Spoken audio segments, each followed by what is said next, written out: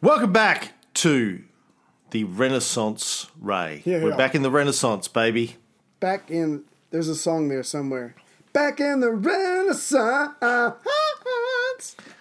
I'm back in the Renaissance again. Studying my art with you, Ray, my friend. Hey. Well done. Thank you. Well done. Thank you. Thank you.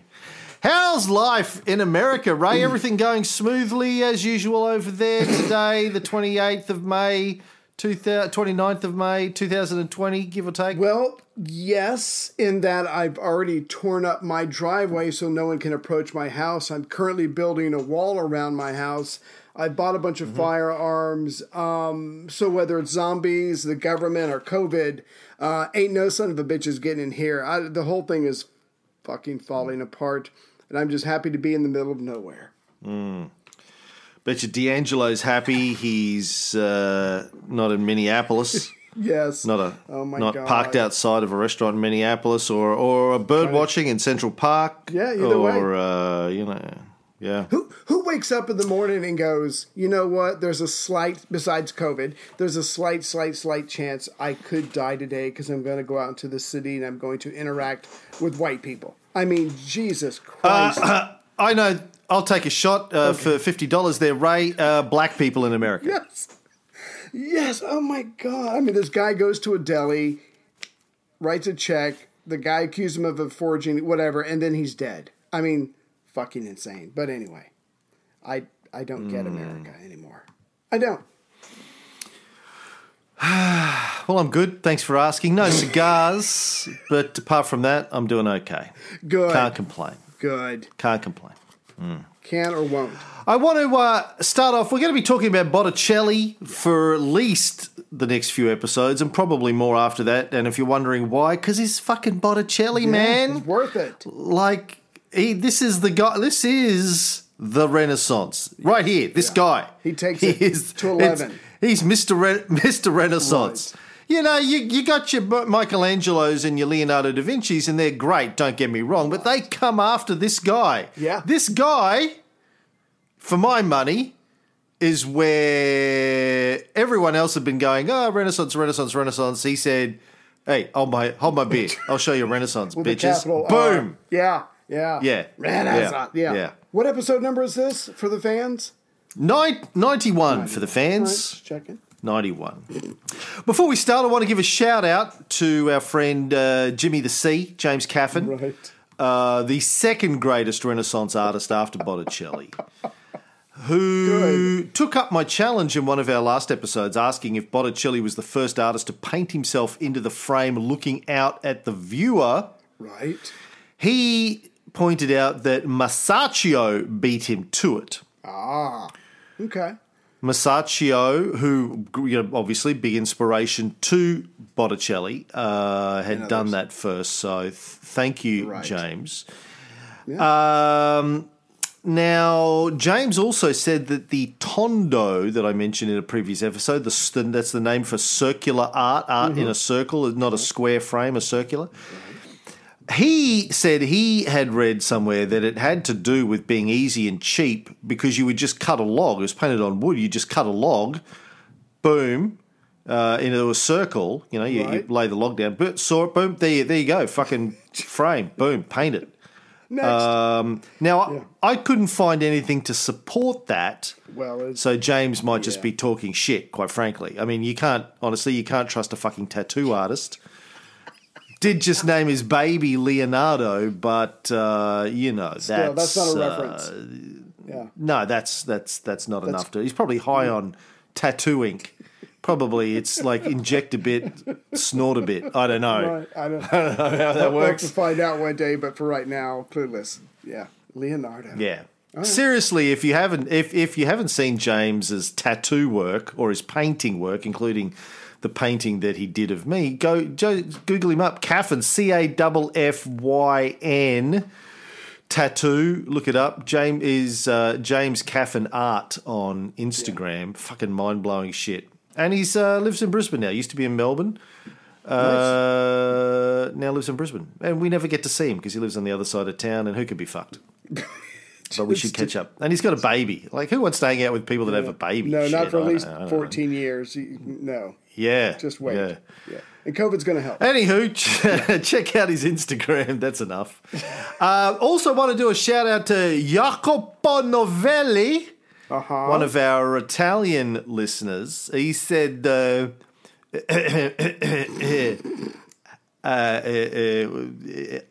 I'm trying to think of what my Italian accent. Spazio meatball, la camera. I'm listening to your Botticelli mini series, and I noticed that you were inserting on the origin of the nickname Botticelli. Botte, Latin butta, means a barrel, and the barile has the same meaning, but at least in modern Italian we would rather use it for oil or other substances, but not the wine. The diminutive of butta was buttaculla, which indicated a smaller container for liquids, notably wine. From buttaculla, you get directly two modern forms, bottiglia, bottle, and botticella, smaller casket. The second is closer to the original Latin diminutive. So, sorry, Jacopo, for that bad Italian. You know what I heard?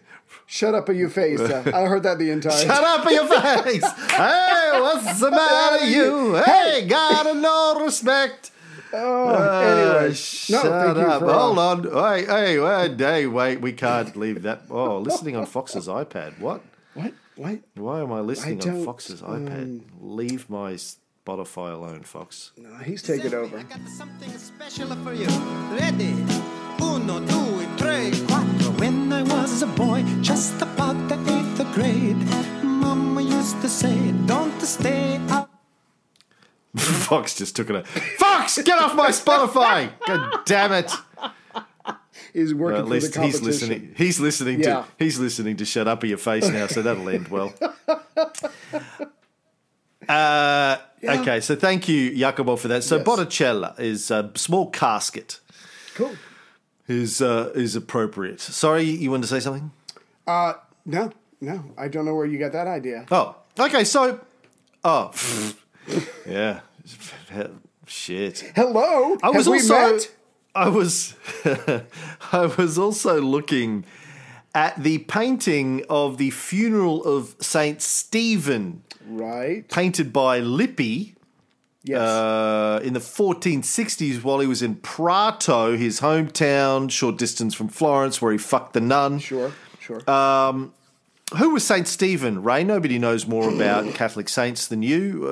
Who was Saint Stephen? Supposedly, and I feel like we should use that word a lot in this episode, supposedly the first martyr of Christianity, according to the Acts of the Apostles. He was a deacon in an early church in Jerusalem, and I guess he decided to tell the Jewish authorities what was what. He was going to straighten their asses out. Unfortunately, it didn't turn out so well for him. Yeah, what happened to him? As far as I know, because I'm not an expert, I didn't do a documentary on this, but he was tried for blasphemy, denounced the very people, the Jews, who were sitting in judgment on him, and I don't know if it was a controlled disciplining or if it just got out of hand, but he was stoned to death. And who, according to Acts of the Apostles, was there when he was stoned to death? Well, it certainly wasn't Jesus saving his ass, so I guess you mean Saul of Tarsus, who becomes known, obviously, as Paul the Apostle. So you've got your first martyr. The church is like, what, whatever. They're all excited. And, of course, who does it? The Jews. And so he gets to be revered in that sense. And Paul was, according to Acts of the Apostles, and I think Paul seems to mention this briefly in his own letters, but he was there when it happened. He was, according to Acts, he wasn't throwing stones, he was collecting people's coats, looking after, he was like the coat check girl. They would bring their coats to him, Because you can't, I mean, as everyone knows, you can't throw stones at people while you're wearing a coat. Accuracy is important. You need to... Right. Yeah. You need to... You got to get that arm action happening. Like, you don't see the baseball pitchers wearing a coat. I mean, you got to strip down. Right, yeah. Around 34 to 36 CE, stoned to death by angry Jews. It's always the Jews. They're always angry. Christianity, it's always angry Jews. Now, anyway, Lippi was commissioned to redecorate the walls of the choir of the Cathedral of Prato in 1452. I think we talked about this when we did the Lippi episodes. I think this was part of Cosimo or Lorenzo saying, we got to get this guy out of fucking Florence because he's just, drunk and fucking all the time. Let's send him. There's a hole. Send him to Prato. Yeah. He's in brothels. Send him to Prato. Can't get into trouble there. Of course, he goes there, fucks a nun and forces her to leave and run away with him and have his kid. But anyway, in that painting, The Funeral of St. Stephen, on the far right, there's a fat man dressed in blue.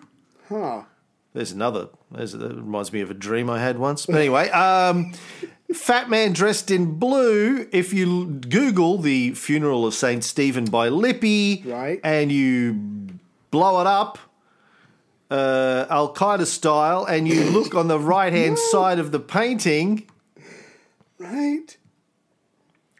you will see a fat man dressed in blue, staring out at the viewer. That is apparently Lippi. He was fat and still able to bang hot nuns. Hey. So you got to give him credit. There's a will, there's a way. Yeah. And talent, my friends. The ladies like humour and talent. Right. You got to be able to, go down on the muffin, but as well. But that comes to get to that stage. Yeah. You got to be able to talk to them. You got to be able to be talented or funny. Right. I think. I would just say, hey, would you like to be in my next painting? Here's all you got to do. But to each his own. I'll paint you as the Virgin Mary. But with a little help from me, you'll have to act because you won't be a virgin. So anyway, Masaccio and Lippi both beat Botticelli to that trick. Look at me. He was not the first. Right. But I want to talk more about the influence of Lippi too. By the way, kids, we did in the last episode, we jumped around a lot when we talked about Botticelli because I wanted to get into some of the good stuff. Right. I didn't want to make you wait. I'm not a dick tease like that. I wanted to get straight into some of the great work so you got a feel for it. But now we're going to go back and talk about some of his earlier work and the influences and build up. Exactly. Like to a climax. I'm not a dick tease, says the guy who did 20. We did like 20 episodes about before we got to the Renaissance and the Renaissance, but still, there's good stuff. Yeah. I want to talk about the influence of Lippi and others, Poliziano, etc., and where Botticelli came. By the way, I've decided I'm calling him Booty Call instead of Botticelli for the next few episodes. Booty Call. Because I just think that I told my wife that. She said, why? I said, because it's, Botticelli, Booty Call. I can remember that. It's the Botticelli I told her Botticelli is Italian for booty call. Right. That's what, fuck this little bottle bullshit, little barrel. It was booty call. You need something that pops. Booty call. Yeah. All right. Booty call. Hey, my name is a spicy meatball booty call. Anyway. Booty call. Booty call. Not to be confused with Bootykins. Right. Who's Caligula, R.I.P. We're killing him off on our series this week. I haven't put that episode up yet, but it'll put it up today, and we're killing him off. Yes. Now, remember that Lippi was a dirty, dirty dog. Right. Fucking nuns and whores, anything that moved. I think the word you're looking for is filled with passion, or his penis was. Anyway, I'm sorry. He liked to fill those dirty whores up with his passion. He says, hey, you've heard of the passion of the Christ, right? Yeah. You ever heard of the Passion of the Booty Call? There's two things there's only two things on this planet that amazes me. One, if you walk into a Chinese buffet and you've been there so many times, they go, no, we can't afford to feed you a buffet too much. You eat too much. And the second one is when you go to a house of ill repute and the hookers go, no, you fill us up too much. We can't take no more. We're still recovering from last time. No, wave them away. Go, you go. Is that a dream you had once? And both of those happened to me in the same day. It's an incredible story. I'll tell you about it sometime. And it was the same women that were working in the Chinese restaurant, and because the brothel was just out the back, right? Right. Well, yeah, I like to keep everything in one spot. But yeah, that's and then the opium den, was out behind that. So you eat, then you fuck, then you go and do some opium I had to go right and to sleep. Step 3. I was really disappointed. But anyway, we each deal with we all have crosses to bear. Now, Booty Call was with Lippy in Prato when he was painting himself into the funeral of Saint Stephen. Right. Hey, watch this. Booty was his student. Ward. One book, I think this is might be the Gebhardt book I've got on Booty Call, says, the young man suddenly found himself confronted with an art that was liberal, very vibrant, and slightly sensual. Ooh. This was no longer the hieratic gravity of Masaccio, the simple dignity of gospel characters, the discreet pathos of religious scenes, half-shrouded and mysterious half-light, or the chaste, slightly frigid graces of the Chapel Brancacci. Fra Filippo's lively imagination threw itself joyfully upon the most familiar realities. He sought to achieve the most seductive faces, the most feminine and motherly Madonnas, the most varied and rich garments, the most original gestures, angels who did not resemble pious choir children, architectures that were more refined, landscapes that were wider, sunnier, and covered in flowers and roses. Booty Call took all of that and ran with it. Like scientists build on the work of those that came before them, so do artists, particularly in this period. They would, what these new generation would look at what the other generation were doing, and we're like, okay, I see what you're doing there. Hold my beer. Watch this. Yeah. I'm going to impart to you everything I've learned. Then you take it with whatever natural talent you have, plus your own perception or whatever you want to call it, the experiences you've had, the visions you've had, whatever. And you're supposed to take it to the next level. I guess you'd have to be secure in your talent as an artist to go, I'm going to train you, and hopefully one day, little boy, you'll be a lot better than I was. Because, a lot of people are vain or whatever, but that was the idea, for it to get better with each generation. Now, Lippy and Booty must have been close. When Lippy died, not long after this, it was in his will that his young son, Filippino, only 10 years old, and I know you know a lot about young 10-year-old Filipino boys, Ray, was taken to Botticelli, Booty Call, in Florence to be cared for. And, of course, as we know, he became the apprentice of the apprentice, and then he became a great artist himself, Filipino. Yeah. But, that's enough said about young Filipino boys. Yeah, I mean, that has to be a certain amount of trust, love, and affection between those two to go, here, I want you to take on my son for him to live with you and also to teach him what you know because I taught you. I think that's very touching in one way, and I think it worked out for all three of them because, like you said, they were all three successful artists. It's like, if you've seen Karate Kid 4. Oh, my God, there's a 4. That's when, it's after Mr. Miyagi dies. And then this kid, this little half Japanese kid turns up, knocks on Daniel LaRusso's door one day. Daniel LaRusso's still only like 17 or 18. This kid rocks up and he's like, hello. No. I am son of Mr. Miyagi. Really? He goes, who's the mother? He goes, it's your mum. Is your mama? Is my mama? You are my brother. Why are you Italian? I don't know. We Italian. We part Italian. We part the Japanese. Yeah. So sometimes I talk like this, and then sometimes I talk like this. It's a bit of I'm tired.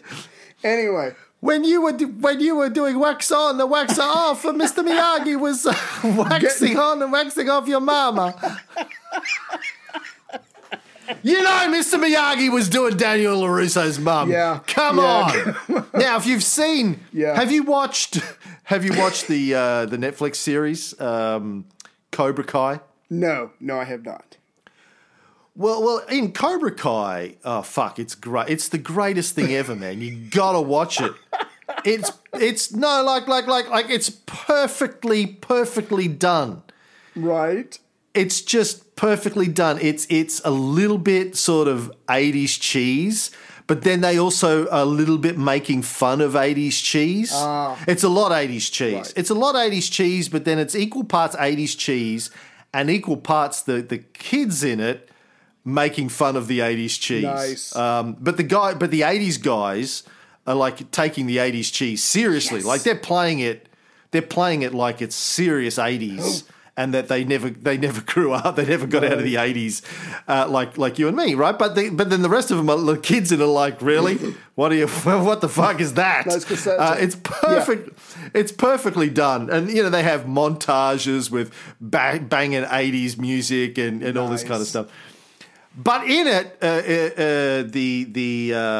the blonde kid, I can't remember what his name is now, who sweeps the leg, right, in Karate Kid, the original one.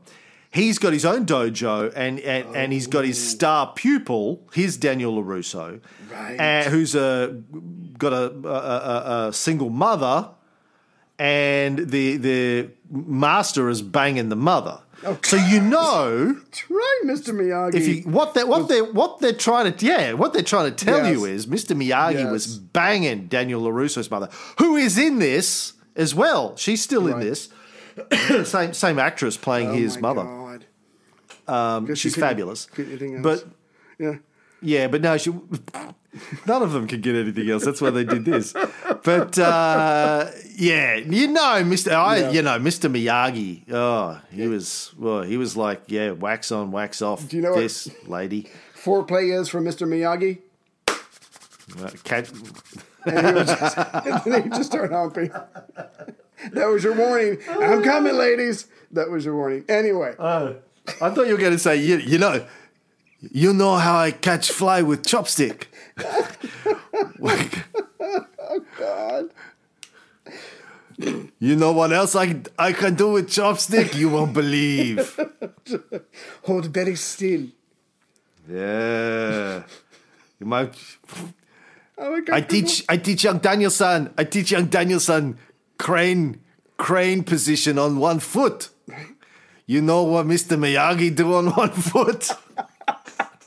I don't even know what that means. Standing up with on one foot, show off. Yeah. Anyway, speaking of Daniel LaRusso, there's more. If you think painting a fence or wax on, wax off was a hard way to be an apprentice, you should see what it was like for the apprentice of a painter during the Quattrocento.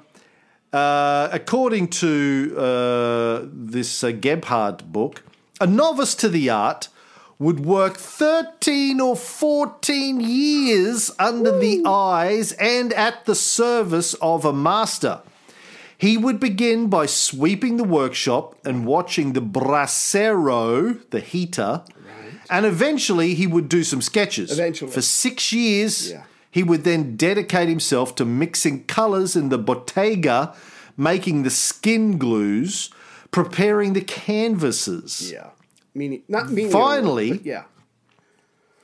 Finally, for another 6 years, and still doing drawings every day, even on holidays, he would dip his brush in the colour and try his hand at the golden drapery, at a fresco, at the shading of the figures, at the tones of the fabrics which changed according to how they met light and shadow, at the transparency of water, at architectures, at the fleeting layers of the landscapes, at picturesque flora and fauna, at figures of messengers and greyhounds, at slender cypress trees or pine trees with rounded cupolas, at the virginal candour of lilies, at bay trees embroidered with bright red flowers, at meadows spattered with anemones, hyacinth and buttercups.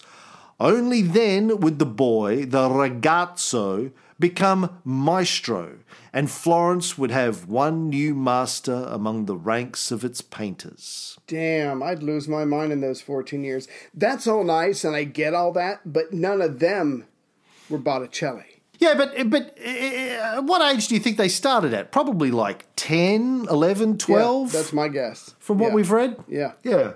So early 20s, almost mid-20s by the time they come out. I'm a man now, and I can paint in all these different ways and all these different types of lights, and I can make my own canvas, and I can make my own glues, and I can mix the fuck out of colors. I'm ready now. I'm going to set up my own shop. They don't do, like, you go to art school, like Alex, Tony's daughter, she's doing an art degree. She did it in high school for a few years, obviously, but it's part-time.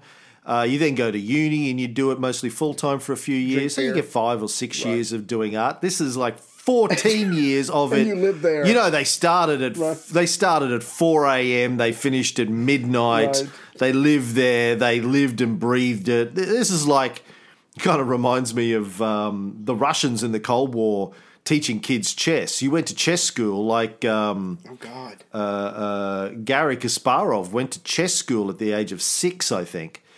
And that was it. You just did chess 8 hours a day. Right. You do a little bit of Russian and a little bit of maths and a little bit of history. But it was like 6 hours of chess every day and a couple of hours of other stuff. Fuck. That's why they produced for decades and decades and decades the greatest chess players in the world, because they, that was it. You went to chess school, bitch. That's all you did. Of course, now that's considered abuse to do that. But, hey, it worked for a while. I guess during the latter half of the Cold War, they had a lot of champions. Good. No, it's just school. It's not abuse. It's school. You went to school, but it was chess school. Yeah. Chess academy. And they're just 6 and 7 and 10-year-olds. I mean, they haven't developed yet. But it doesn't matter because the state needs what the state needs. Then you have fucking Magnus Carlsen come along and he's like, I looked at a board once and then I knew everything. I figured it out, yeah. Like, fuck you, Carlsen. But going back to what... Anyway. Yeah.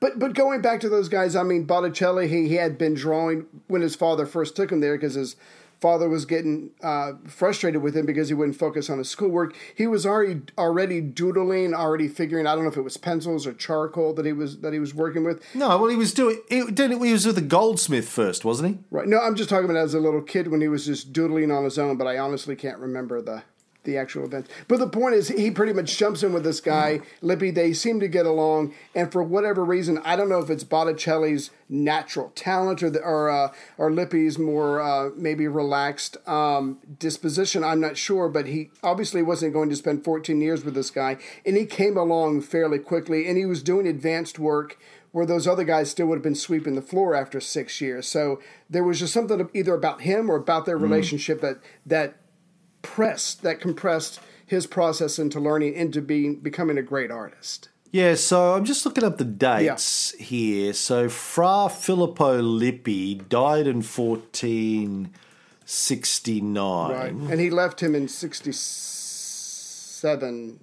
Botticelli left him in 67. Right, and Botticelli, we think, was born in 45, so he was 22 when he left him. Yeah. Round about the age when you'd be ready. I can't remember exactly what year he went to train under him. I think he went 1461 or 62. Exactly right. So I just looked it up. About 5-6 years. 5-6 years, yeah. Damn. So his apprenticeship was half the apprenticeship of a normal apprentice. Yeah.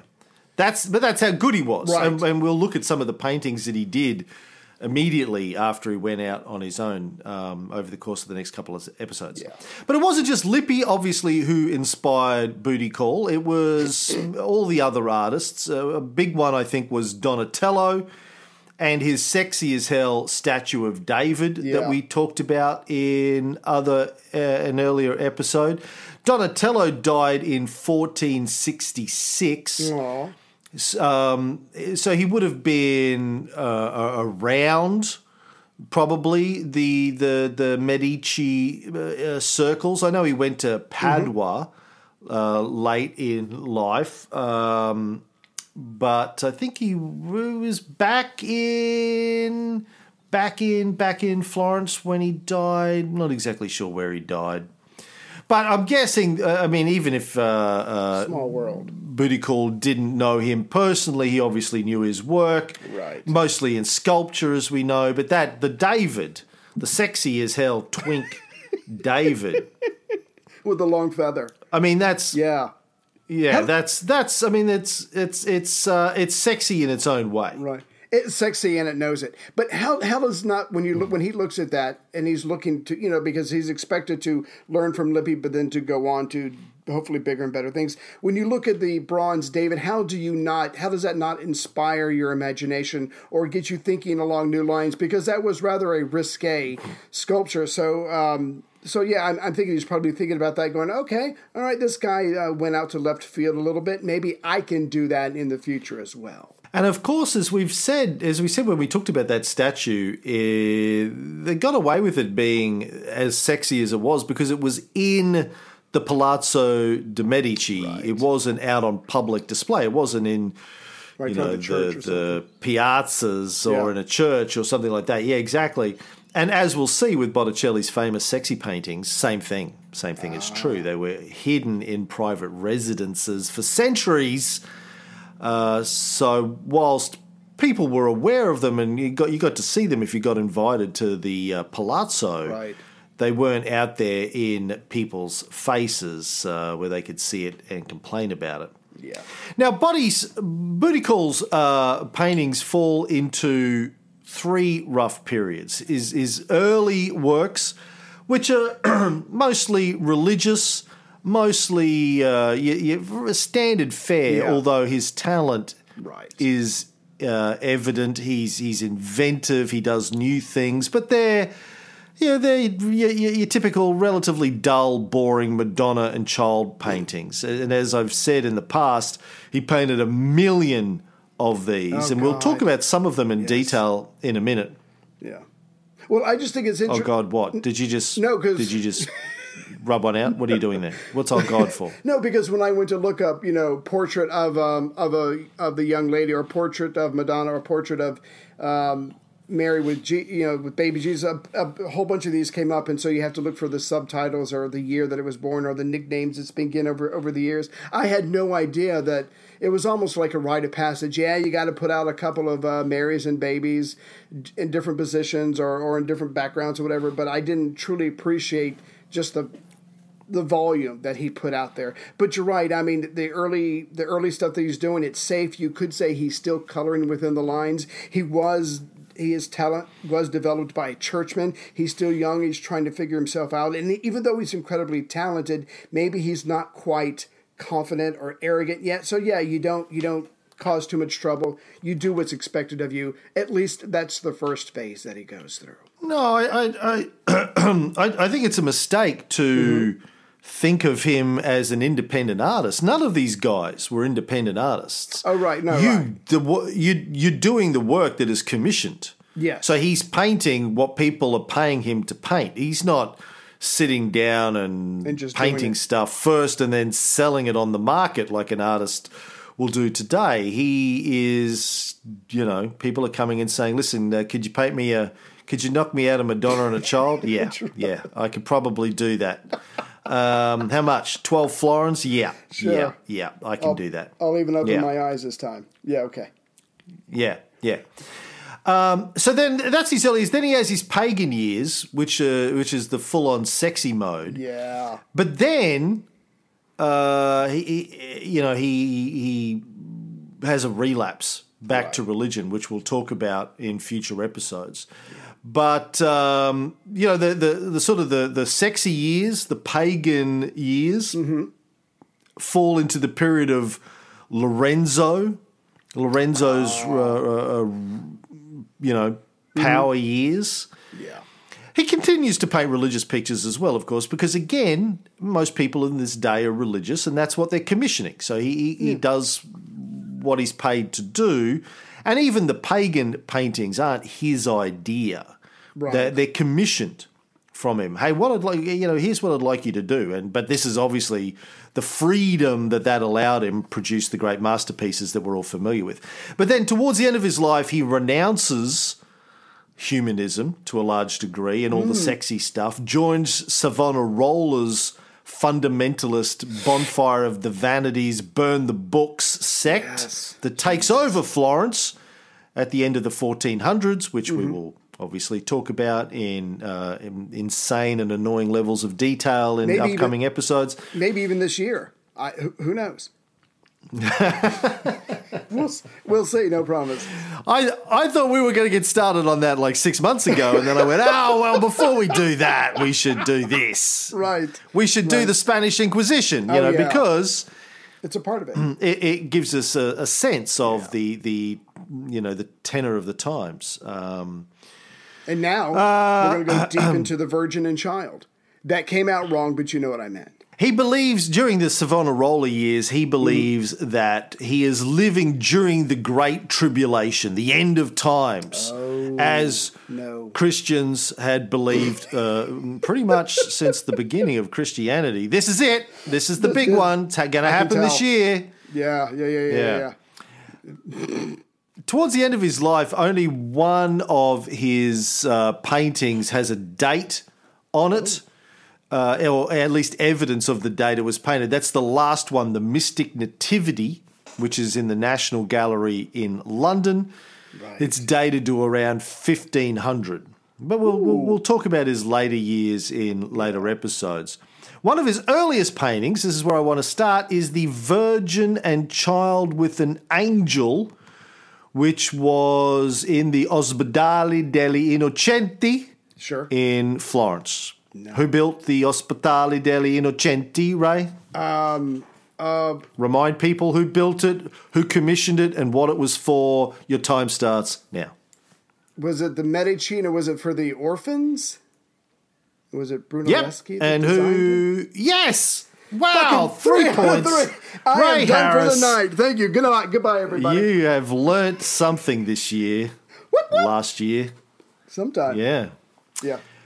Anyway. So pull up this painting. Let's have a look at it. It's Madonna it's up and out. Are you talking a child with an angel? Else? Sorry. You and everyone else. Yeah. Pull it out. Flop it out. Let's have a look. If you're playing along at home. Tell me what you see. What do you notice, Ray? What strikes you as interesting in this painting? Interesting. No particular starting point. Mom is just kind of there. She doesn't look super excited.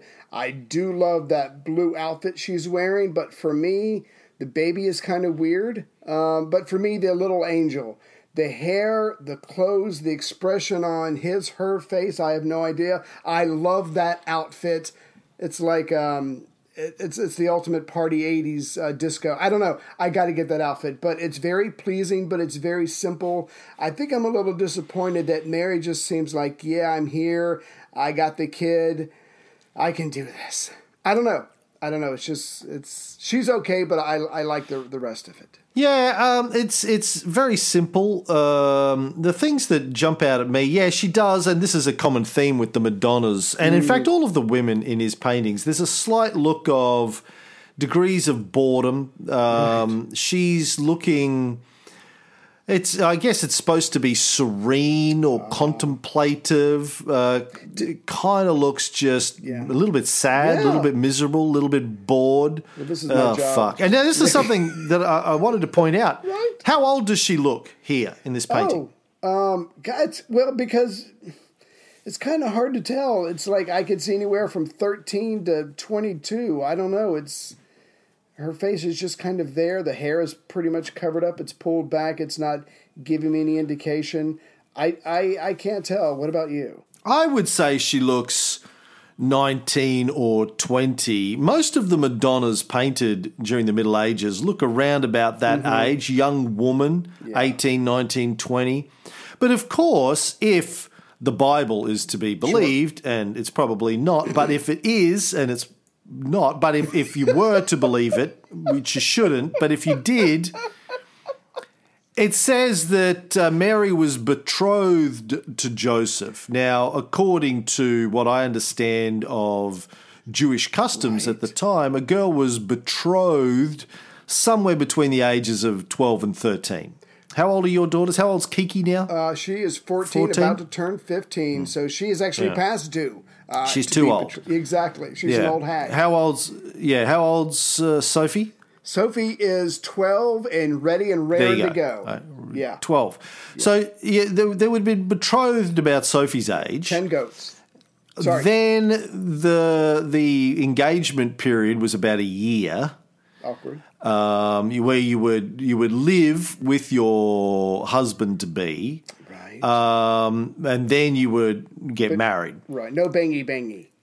No bangy in that period. Right. Yeah. All right. But of course, the story is that Mary turned up pregnant, and Joseph was like, "Well, I haven't tapped that yet," so no bangy he was going to kick her out. Yeah. For being a dirty whore. And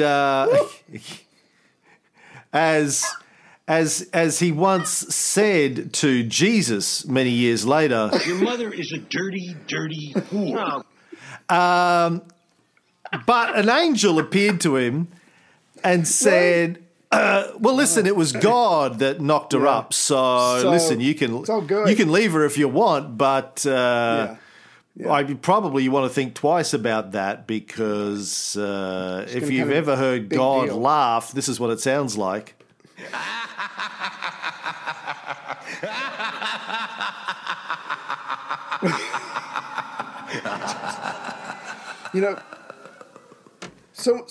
Someone who grew up in the 80s, that's a very scary sound. I have to ask real quick, do you think it would have helped if the angel had said, "Oh, don't worry, God teleported a baby into her. He didn't actually give her the old heave-ho, so she's still virgin, so good for you." I'm just trying to think of some way to ease the situation for Joseph. I think that is the traditional Christian perception of it, that God just, did a bit of that thing, and just beamed a baby into her. Right. Why he couldn't have just made Jesus appear, like click his fingers and Jesus just appears fully grown, ready to go. That's like Venus. Never. That's a good idea. Yeah. Come out of a clamshell. Never really understood why God hadn't just worked that trick out. I mean, he created Adam that way. Why not just create Jesus that way? Boom. One and done. There you go. I don't know. Well, there's got to be a story. There's got to be a beginning. Convoluted way to do it. Anyway, so she does. You never. My point of all of this fucking rambling is that you never see Mary. So she would have been 13, give or take. Yes. According to the story, you never see her painted as a young girl with pigtails. Thank Christ. She would be a grade 7, grade 8 girl with a baby. Right. Maybe 14 by the time, she gives birth to it. But she's never painted looking like a very young child, like a tween or an early teen. Well, that was Barry and Stan. They said, "Look, you really don't want to go down that road. You really don't. Give her a couple of years. Add on at least 7 years, please. I know what I'm talking about here. Yeah. I really do. Don't ask me any questions, but trust me. Yeah. So just keep that in mind, folks, that Mary is supposed to be 14 years old, and she doesn't look it in any of these paintings for my money. The other thing that strikes me about this is the halos look like solid gold plates. Yeah.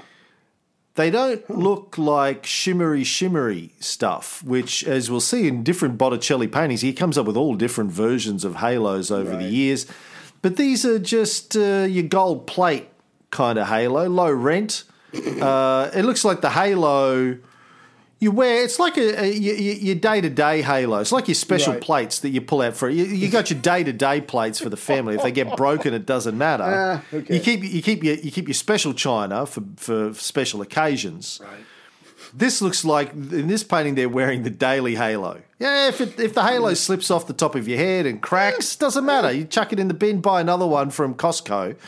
You get them in bulk at Costco. Yeah. Which is where $24. Chrissy's gone this morning. Chrissy's gone to Costco this morning. She said, I'm dropping Fox off and I'm going to Costco. I was like, I want to go to Costco. Costco's the only Costco in Brisbane's about half an hour from our place, and we haven't been there for like 2 years. Right. Since it opened. Only opened like 2 years ago. And you've been looking forward to it. Not really. I know it's one of those places like IKEA. It seems like a good idea, and then I go there and I'm like, what the fuck? I don't want to be here. There's nothing I want to buy here. What am I doing here? The thing I always hope about Costco, honestly, is that they will have clam juice. What's that tomatoey clam juice stuff you have over there? The really good tomatoey clam juice. It's not clam chowder, is it? I don't know. It's not my cup of tea. No. Yeah, the fucking Clamato. Clamato. You can't get Clamato here. Right. You can't get Clamato. You can get chlamydia here, but not Clamato. I don't think you get chlamydia from Clamato. But you don't get Clamato here. Right. One of the first thing I always do when I go to the US is first of all point out to all policemen that I'm white, and secondly, Please don't. I go and buy a ton of Clamato. Fucking love Clamato. Oh, Life of a rock star. Wow. oh, Clamato, man, so Makes me good. happy. Okay. Yeah. Anyway, where was I? Go back and I make Bloody Marys out of it. I always hope that we'll be able to buy Clamato in bulk from Costco, but they don't have it. Well, they didn't the last time we checked. So that's disappointing. Right. Where was I? Oh yeah, freaking gold halos from Costco. Right. The angel has a wing, little bit of a wing coming up there. Doesn't look like it'd be useful. Right. Doesn't look like, it looks kind of clumsy, not very well articulated. But I guess the main thing that strikes me out of this, it being a Botticelli, is it doesn't drip beauty. It looks nice. Right. The skin is pale. Well executed. Yeah. It's well executed, but it doesn't. You don't go, and she's not a hottie. She looks. No. I reckon 7 or 8 beers after a dry spell, maybe. But. Yeah, then you have to do what I like. But yeah, there's nothing. There's no zoom under the hood, under the pants. In the alley out behind the bar at 2 a.m., if you turn her around, lifted up that red skirt. She's a 10. Yeah. But, you wouldn't take her home to meet your mother. Let's just say this, Mary. No. So what do you think of the angel? I love the angel's expression.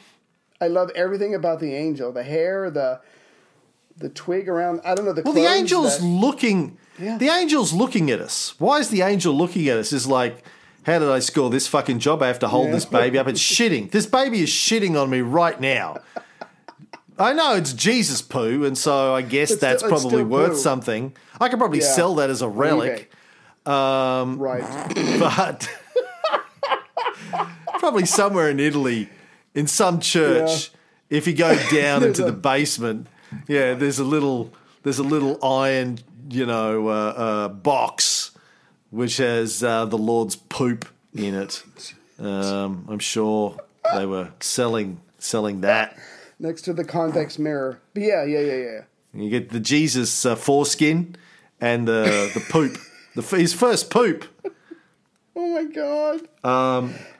Look, the angel's actually the most interesting part of the painting. You're right. I mean, the angel's making eye contact with us, so that your eye kind of gets drawn to that. And also, if you look at the line from Mary's, where her eyes are looking, she's looking down. You go through baby Jesus' eyes, he's looking up and he's going, Mama, why you looking so sad?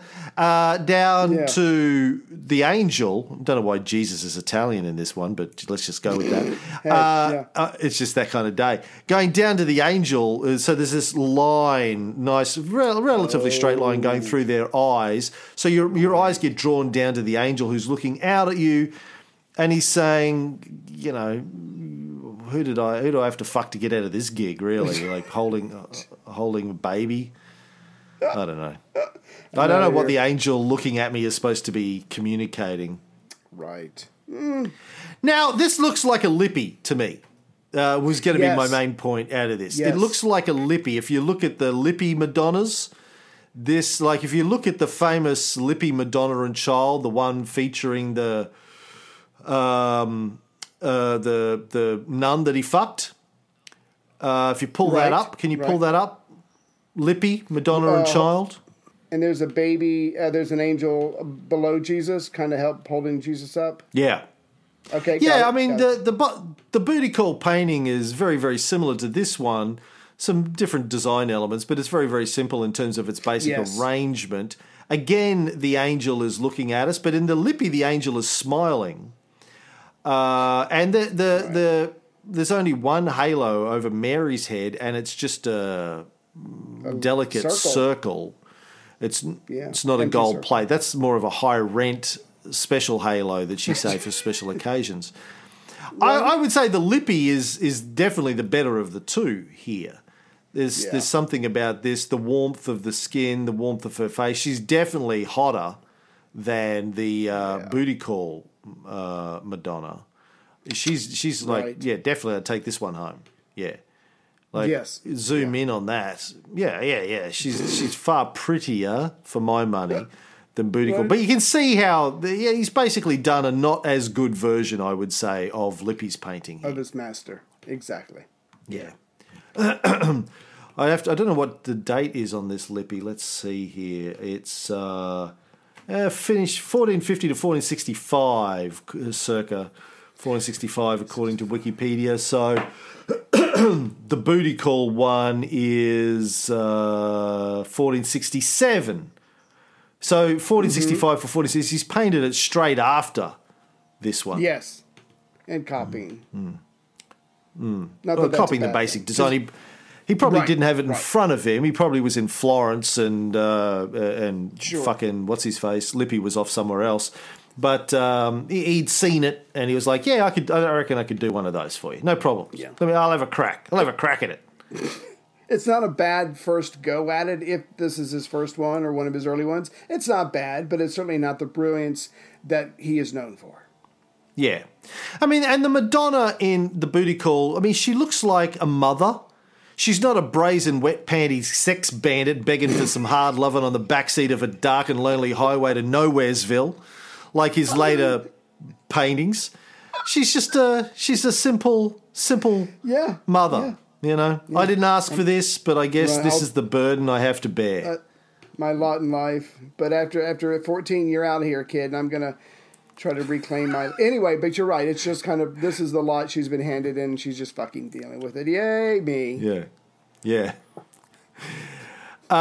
Let's bring up another early Botticelli. This one's from 1469 to 1470. Madonna of the Rose Garden. I never promised you a rose garden. Okay, sorry, go ahead. You beat me to it. Fuck you. Oh, did I? I'm sorry. I'm sorry. I beg your pardon. I never promised you a rose garden along with the sunshine. There's gotta be a little rain sometime. That's true. When you take, you gotta give, so live and let live. Or let go. Yeah, when you take it, you gotta give it. That's what you said to me in Vegas, and no taking, no giving. So it's how I live my life. Anyway, Madonna of the Rose Garden. Yeah. What do you think of this one? It's like he cut it out and pasted it. He showed up late Tuesday and he was out of there by Wednesday. I don't know. It's there. And Mary, oh my God, someone get Mary some some pot because she really looks depressed or she's, oh, fuck, a kid. I don't know. Jesus looks more into it than she is. This is a downer. This is a Debbie Downer for me. Yeah, she looks depressed to me in this one. I showed Chrissy and said, I said to Chrissy, what's your take on this? She goes, oh, she looks sad and depressed. And then later on she said, oh, no, now that I look at it again, I think she just looks serene. But it strikes me as she looks depressed. Yes. Again, she doesn't look 14. She looks a little bit younger, maybe 17 or 18, I don't know. But she doesn't look 14. Right. She doesn't look like a kid. Right. Baby Jesus, I like. He's playing a little harmonica. You can see in his right hand there, he's got a little harmonica. Yeah. That's my only skill. He was... And it's not that good. Anyway.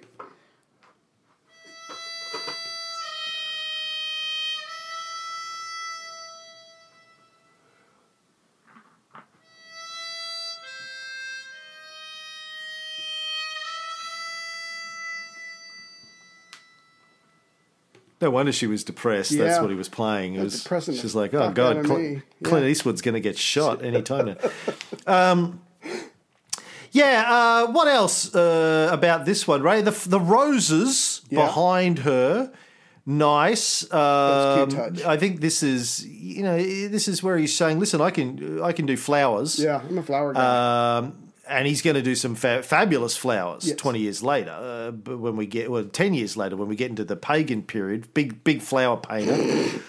The little arch that she's sitting under and the marble that she's sitting on. Right. I like that. Very Masaccio-y. The sort of the perspective on the marble. If you look at those, I can't remember what those things are called that are inset into the top of the arch up the top. Can you remember what those things are called? There's a name for them. I can't remember. The indentations in it. Right. Oh shit. No. Yeah. Gone. But they're like that. They're nicely done. I like that. There's a nice 3-dimensional perspective on this. You really do feel like she's sitting under a real arch. The delicacy of her hairdress. There's no halos that I can see, but the delicacy of her. Yeah. Wow. That's right. Not enough room for halos. I like that. The other thing that strikes me funny about it, though, is I know baby Jesus is supposed to be like resting on her thigh, but it actually looks like he's levitating. Yeah. Yeah. Levitating Jesus. Yeah. Oh, he's good. Watch this. I can levitate. Do you think I can levitate and play harmonica at the same time? We'll just watch. Bet you. Hey, it's proven. This proves that I'm special. I can levitate while I'm playing the blues. Look, it's again it's not hit with the beauty brush. This thing, you're not like, oh my God, that's so gorgeous. It's just like, it's like it's nice, but it's pretty, but it's kind of okay. Right. He went through the motions. He did it again. He colored in all the correct colors and the correct numbers, and it's there. So yeah, but as you and I can't remember if we talked about this before, but the thing with the flowers that was a very popular thing with the Florentine artist.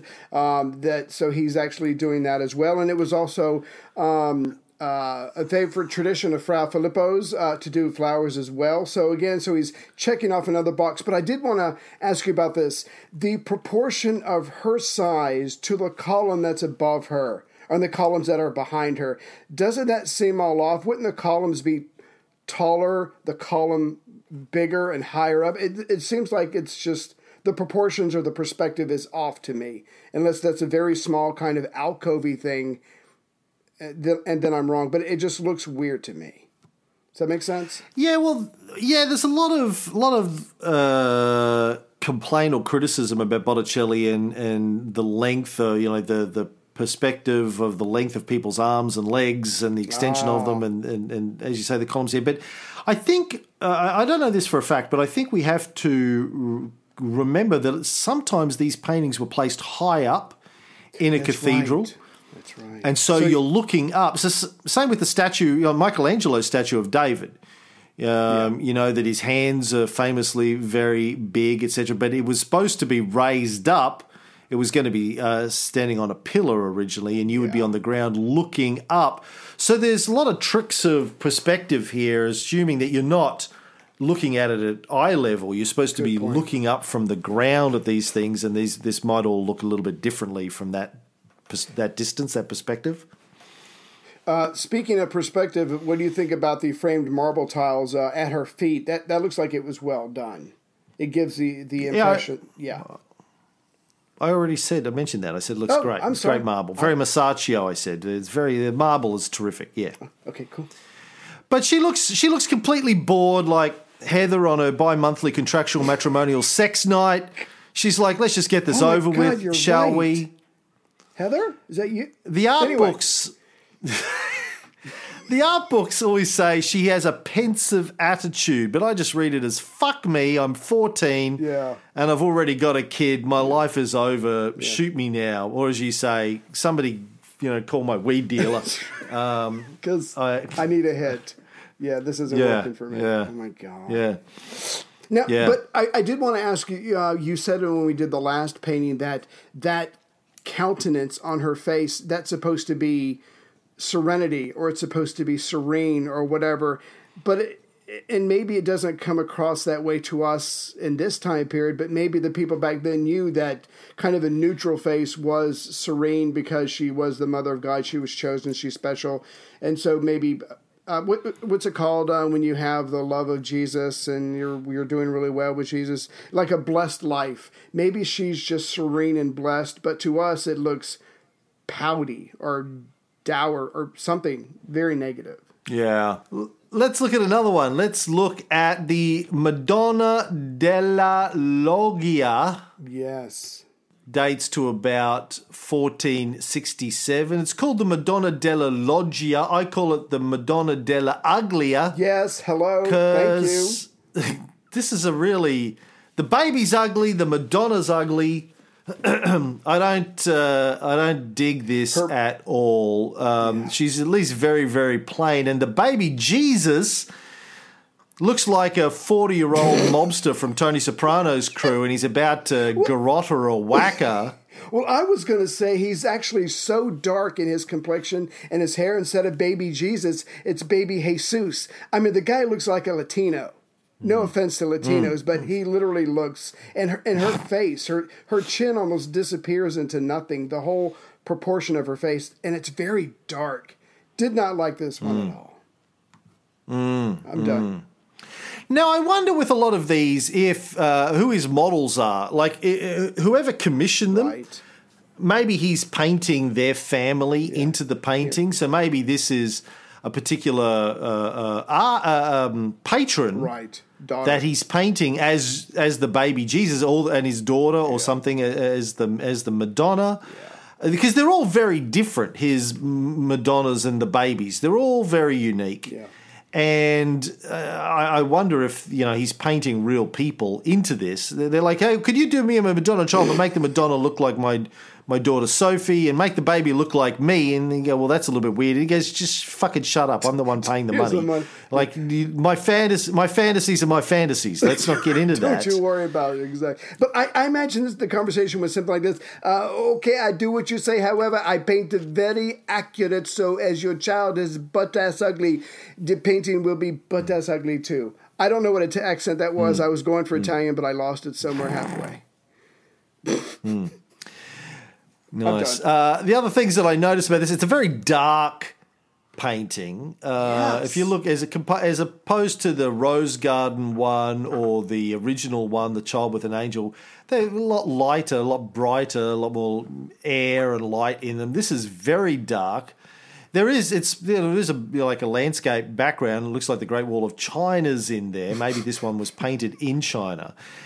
But it's very dark colours, very little. There's a little bit of colour of the red, but the red on Jesus's toga or whatever the fuck he's wearing there is very nicely done. Like it's the detail, beautiful detail on that. Yeah, the shading on that is really delicate and beautiful. I like that a lot. Stains. But the other thing that leaps out at me, Ray, is the halos. So we don't have the daily standard Costco gold halos here. These halos are more see-through. They look a bit cheap and nasty. They got wavy lines in them. Like the person who was making these halos in China, they were like, well, listen, the halo represents the sun, and the sun has rays coming out of it. So we'll just squiggle on some cheap rays coming out of these, you know. Or maybe they have 5G transmitters in their heads and they're causing coronavirus. I don't know. I'm going to go with that one. Could be what they're doing here. But there's no beauty in this at all. No. And I think that in itself is interesting. Maybe he's deliberately making them ugly.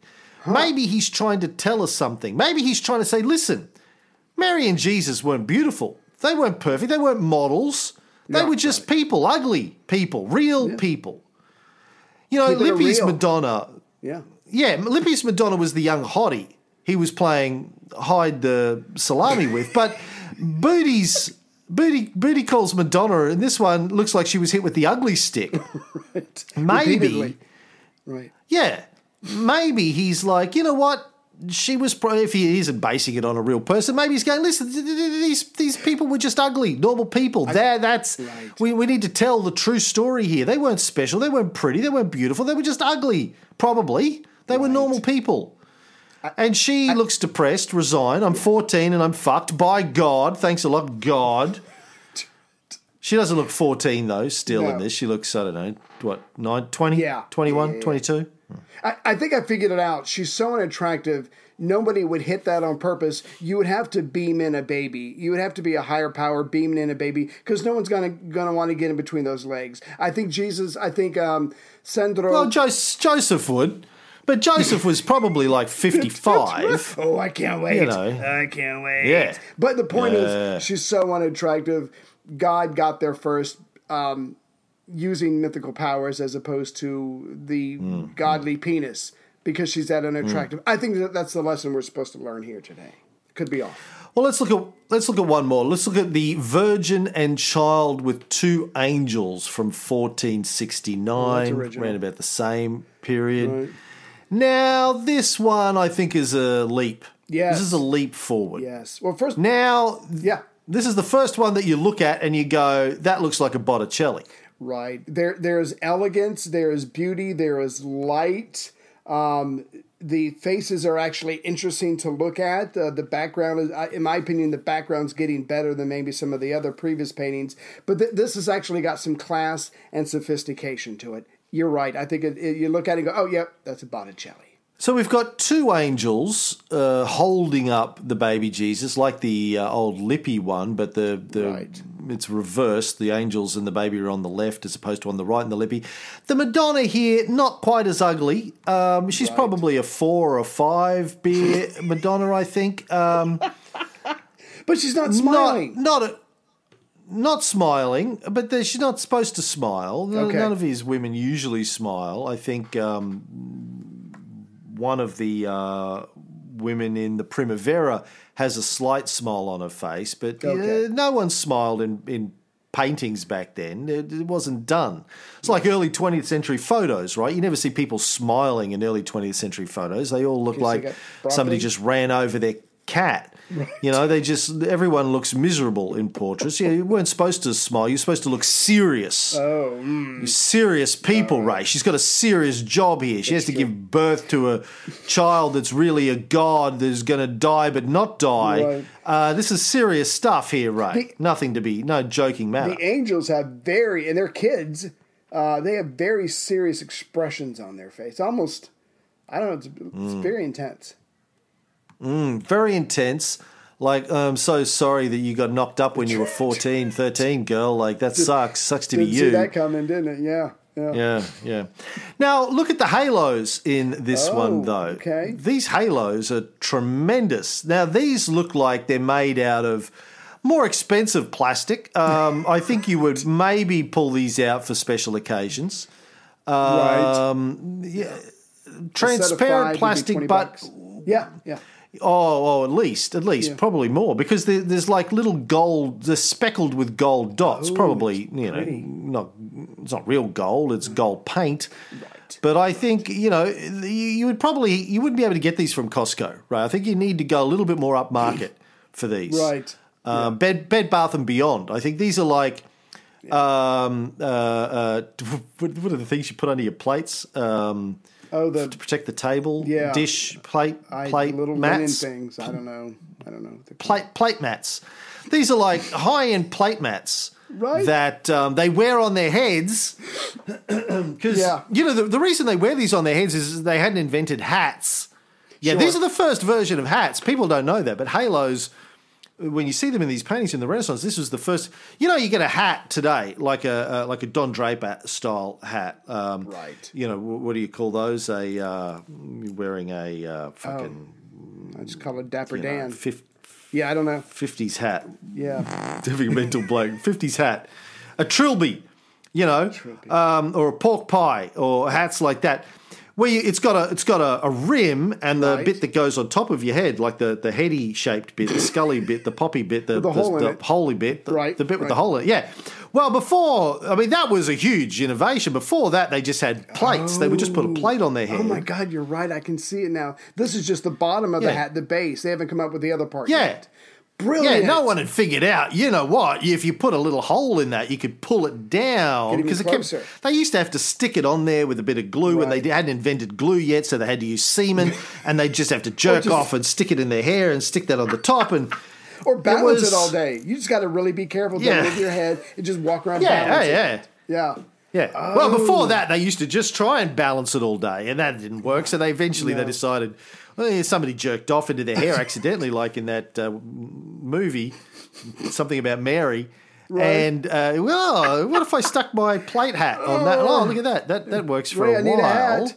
Give me a minute. Oh, my God. Yeah, anyway, so this is your good quality plate mat hat that they've got here, speckled with gold, very delicately done by Booty Call.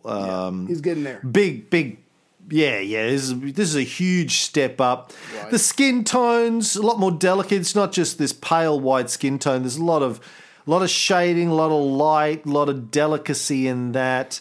You're really starting to see the beginnings of beauty emerge out of this. That's this. It's not just a painting. There's something rich and warm and pleasing, tasty about this. You want to roll it around in your mouth a little bit and savor it. It's there's just this warmth in Botticelli's paintings, right? And I think it starts to emerge around about here in the late 1460s. Yeah. Well, that's it. That's the early paintings, the Madonna paintings. In the next episode, I want to start talking about his first non-religious paintings, or non-Madonna and child paintings anyway. Right. Still some religious paintings. He does some non-religious in the 1470s, as well as some religious but non-Madonna-y paintings. There's other stories from the Old Testament or early in the New Testament. Yeah, branching out. Which all build up to the great pagan works, but it's slowly catchy monkey for Booty Call, and we'll cover that next time. Galloping Cockwomble. Galloping Cockwomble.